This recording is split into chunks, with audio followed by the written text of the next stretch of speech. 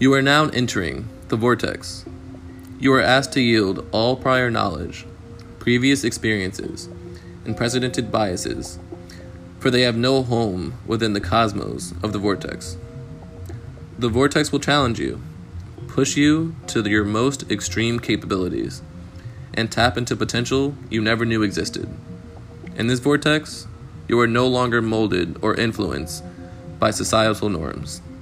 You now have an unfiltered voice, with or without an identity. The vortex is forever, continuously expanding its contradrome, for there is no escape. I accept my place in the vortex.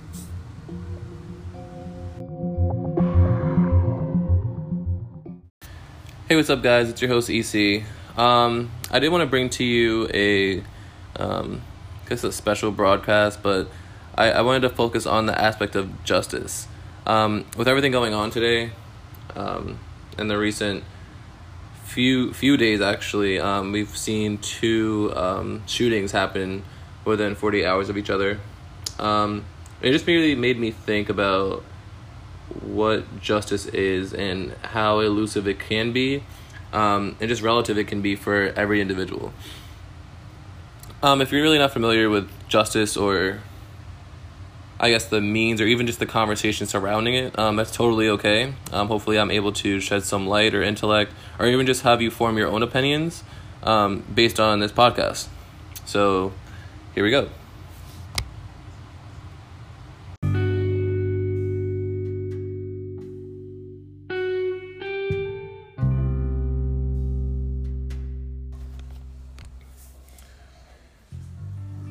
So I want to focus on the aspect of justice. Justice in itself is a very complex issue. I'm going to try to open up a few doors for you guys, just so if you don't really have a firm idea of what justice is, or if you haven't even really thought about it, I kind of want to just give you some type of intellect, some type of understanding, and hopefully you can form your own opinions on justice. But I really do think this is worth talking about because of the relative aspect of justice, how one person's perceived justice may not be the next person's perceived justice, how one person may, not agree with another line of thinking and the repercussions for those actions. I'm being very vague here purposely just because I want to get more into this later. But over the past few days, there have been two shootings going on. One happening in Ohio at a bar, and the other happening in Texas at a Walmart. My thoughts and prayers go out to everyone involved in these incidences, but I really do want to zero in on the shooting in Texas, just because I know a little bit more about that, and it kind of just fits this subject matter very closely. So the shooter in Texas, he went to a Walmart and he opened fire on many people, killing 20. It's very interesting to see the background of this shooter. It has been found that the shooter actually had a published online anti-Mexican manifesto in which he detailed his hatred for Mexicans as a whole. And going to Texas, knowing that Texas is on the border, or very close to it, I should say, he really went out to kill as many Mexicans as he could, just because he had his anti-hate ideology. I'm not going to go too far on the aspect of guns and gun violence. I'm sure you have your own perceptions of what guns should be legal, what guns should not be legal, and that's a whole different argument. I kind of do want to just focus on the aspect of justice in itself. So going back to the shooter's manifesto, if you're not familiar with a manifesto is, it's a loose definition of the manifesto is a set of thoughts, beliefs, and an overall ideology of a specific thing. This could be used for political gain. It could be just your outlook on a certain aspect of life or whatever it may be. Overall, it is one's thought process or ideology of a specific subject. So in this subject, he detailed his hate for Mexicans, as I stated before. And something else I found very interesting was the social media of the shooter. So I already talked about the manifesto, but the second thing I actually found was he had a picture of multiple assault rifles, and it spelled out the name Trump. Now, it's easy to point fingers and say, Trump did this, Trump fuels hate, and while I may agree or disagree with you, that I don't really think that's the single problem here. I feel like the problem is justice in itself.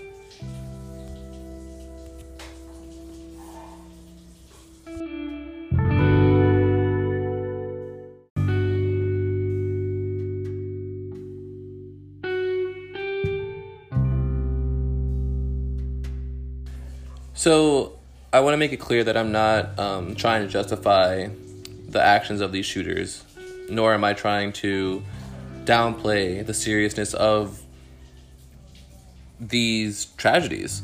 I'm just simply trying to better understand the motive and more so the repercussions for actions and how justice and ethics could not really exist unilaterally.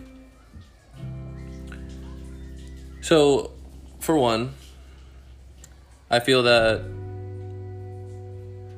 the shooter in the Walmart case, as I mentioned before, having a detailed manifesto about your hate of Mexicans, it's obviously not ethically or morally, for that matter, acceptable. But are morals and ethics something that should govern us? And I guess it's up to you to decide. And I'm sure right away when I said that, a lot of you were, yes, it should govern us. People should be naturally good, inherently good to other people. And again, while I may agree with you, there are different things to talk about because not everyone sees and takes in things the same way. So going back to my point about the manifesto, I feel that having a detailed ideology about your hate for a specific group, while it may not be the most ethically or morally beneficial thing, I feel that having a sound argument or having a logical reason for committing these acts of violence, it should be looked at as some form of justice. Now, before you feel that I'm jumping to the rescue of the shooter, I'm simply trying to better understand why his form of justice was incorrect.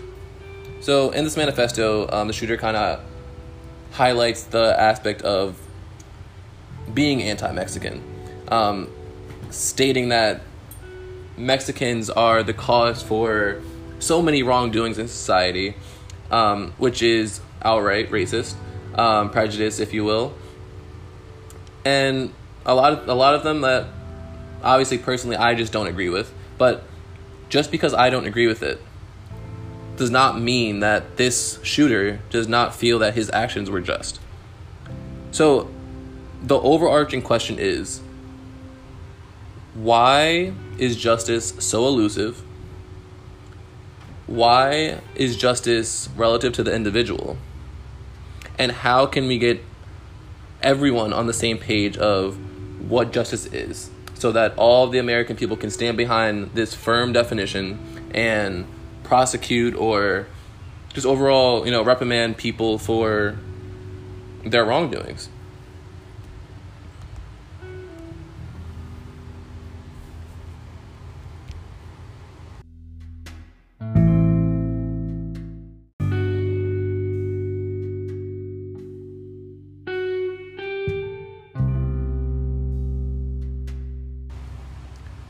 So to answer my question, I did a little digging through some notes that I had, and I found that the Republic, in which Socrates has various conversations and kind of is on the search for a lot of answers, more specifically the question of what is justice and what does it mean to be just.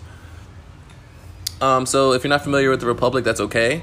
If you're not familiar with with Socrates or Cephalus or the various other members on this book, that's totally okay too. I do want to give you some type of background, just so that you can better understand it.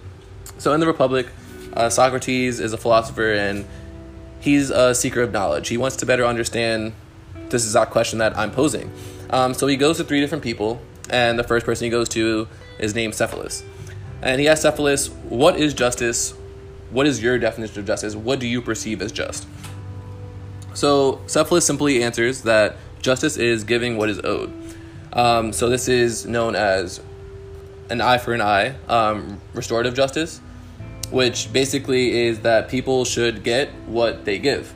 And if they're putting evil into the world, that they should get back evil. And if they're putting good in, and etc.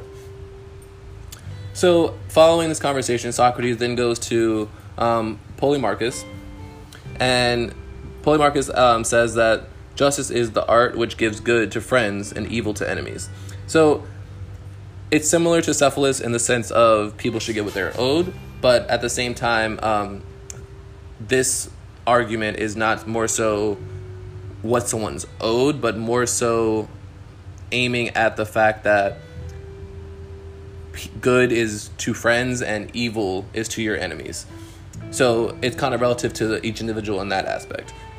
So finally, Socrates goes to his third member about what justice is. And Thrasymachus kind of answered this question about justice, and he says, justice is nothing else than the interest of the stronger. And I feel that is very, very powerful, that he believes that justice is simply an element that enables the strong, the rich, the powerful, to get across their interest. And this definition, it kind of spoke to me because it kind of opened up a lot of doors to understanding that a lot of people probably don't really take into account. So I'm going to be talking about this third point a little bit more, just because I feel like it is very important. So asking you as an audience, how are we as Americans, how are we going to judge someone for achieving their form of justice when that's simply what people are owed? I mean, if you feel that justice is not owed to each individual, then, that is your prerogative, that is your choice. But I care to think that justice is something that everyone should enjoy, something that everyone should not be afraid to get. I mean, we see so many people across history, Malcolm X, Martin Luther King, just for the civil rights movement, how these people felt that justice was equality, how African Americans or people of color should not be suppressed, should not be oppressed from the same things that the white men are doing. So in that sense, I guess Martin Luther King and Malcolm X were being unjust. Is that correct? I mean, that probably sounds insane to some of you, saying that, these civil rights leaders are some of the most unjust people. It's very relative. Now, if we were living in the time period of 1965 and we are,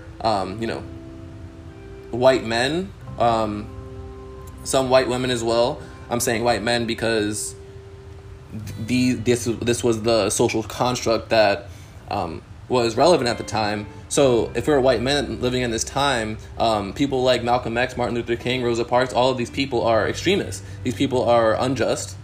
They're doing things that they should not be doing. Looking at it from a perspective of 2019, we can infer that Malcolm X, Martin Luther King, Rosa Parks, we can confer that these people were achieving some form of justice. So why is it that justice is so relative to the individual? Now, I'm not really looking for a one clear-cut answer because I feel like this is something that can break open a very powerful dialogue, and it's something that I want to bring to other people. But I really want you to think about this. Following these shootings, the Walmart shooter, I see a lot of people speaking on the behalf of repercussions, saying that this shooter of Walmart should be sent to death, that they should get the death penalty, and reading a few articles, it is hinted that that the prosecutors will be seeking death penalty for him. So my question to you is, if this shooter is unjustly killing Mexicans, why is it just that the federal government or the government in general kills this person? How is killing wrong in one instance and just in another? I just simply cannot fathom how elusive justice is. Opening another door, if justice is so elusive, how can we really expect America, how can we really expect America to stand behind something that is so unclear?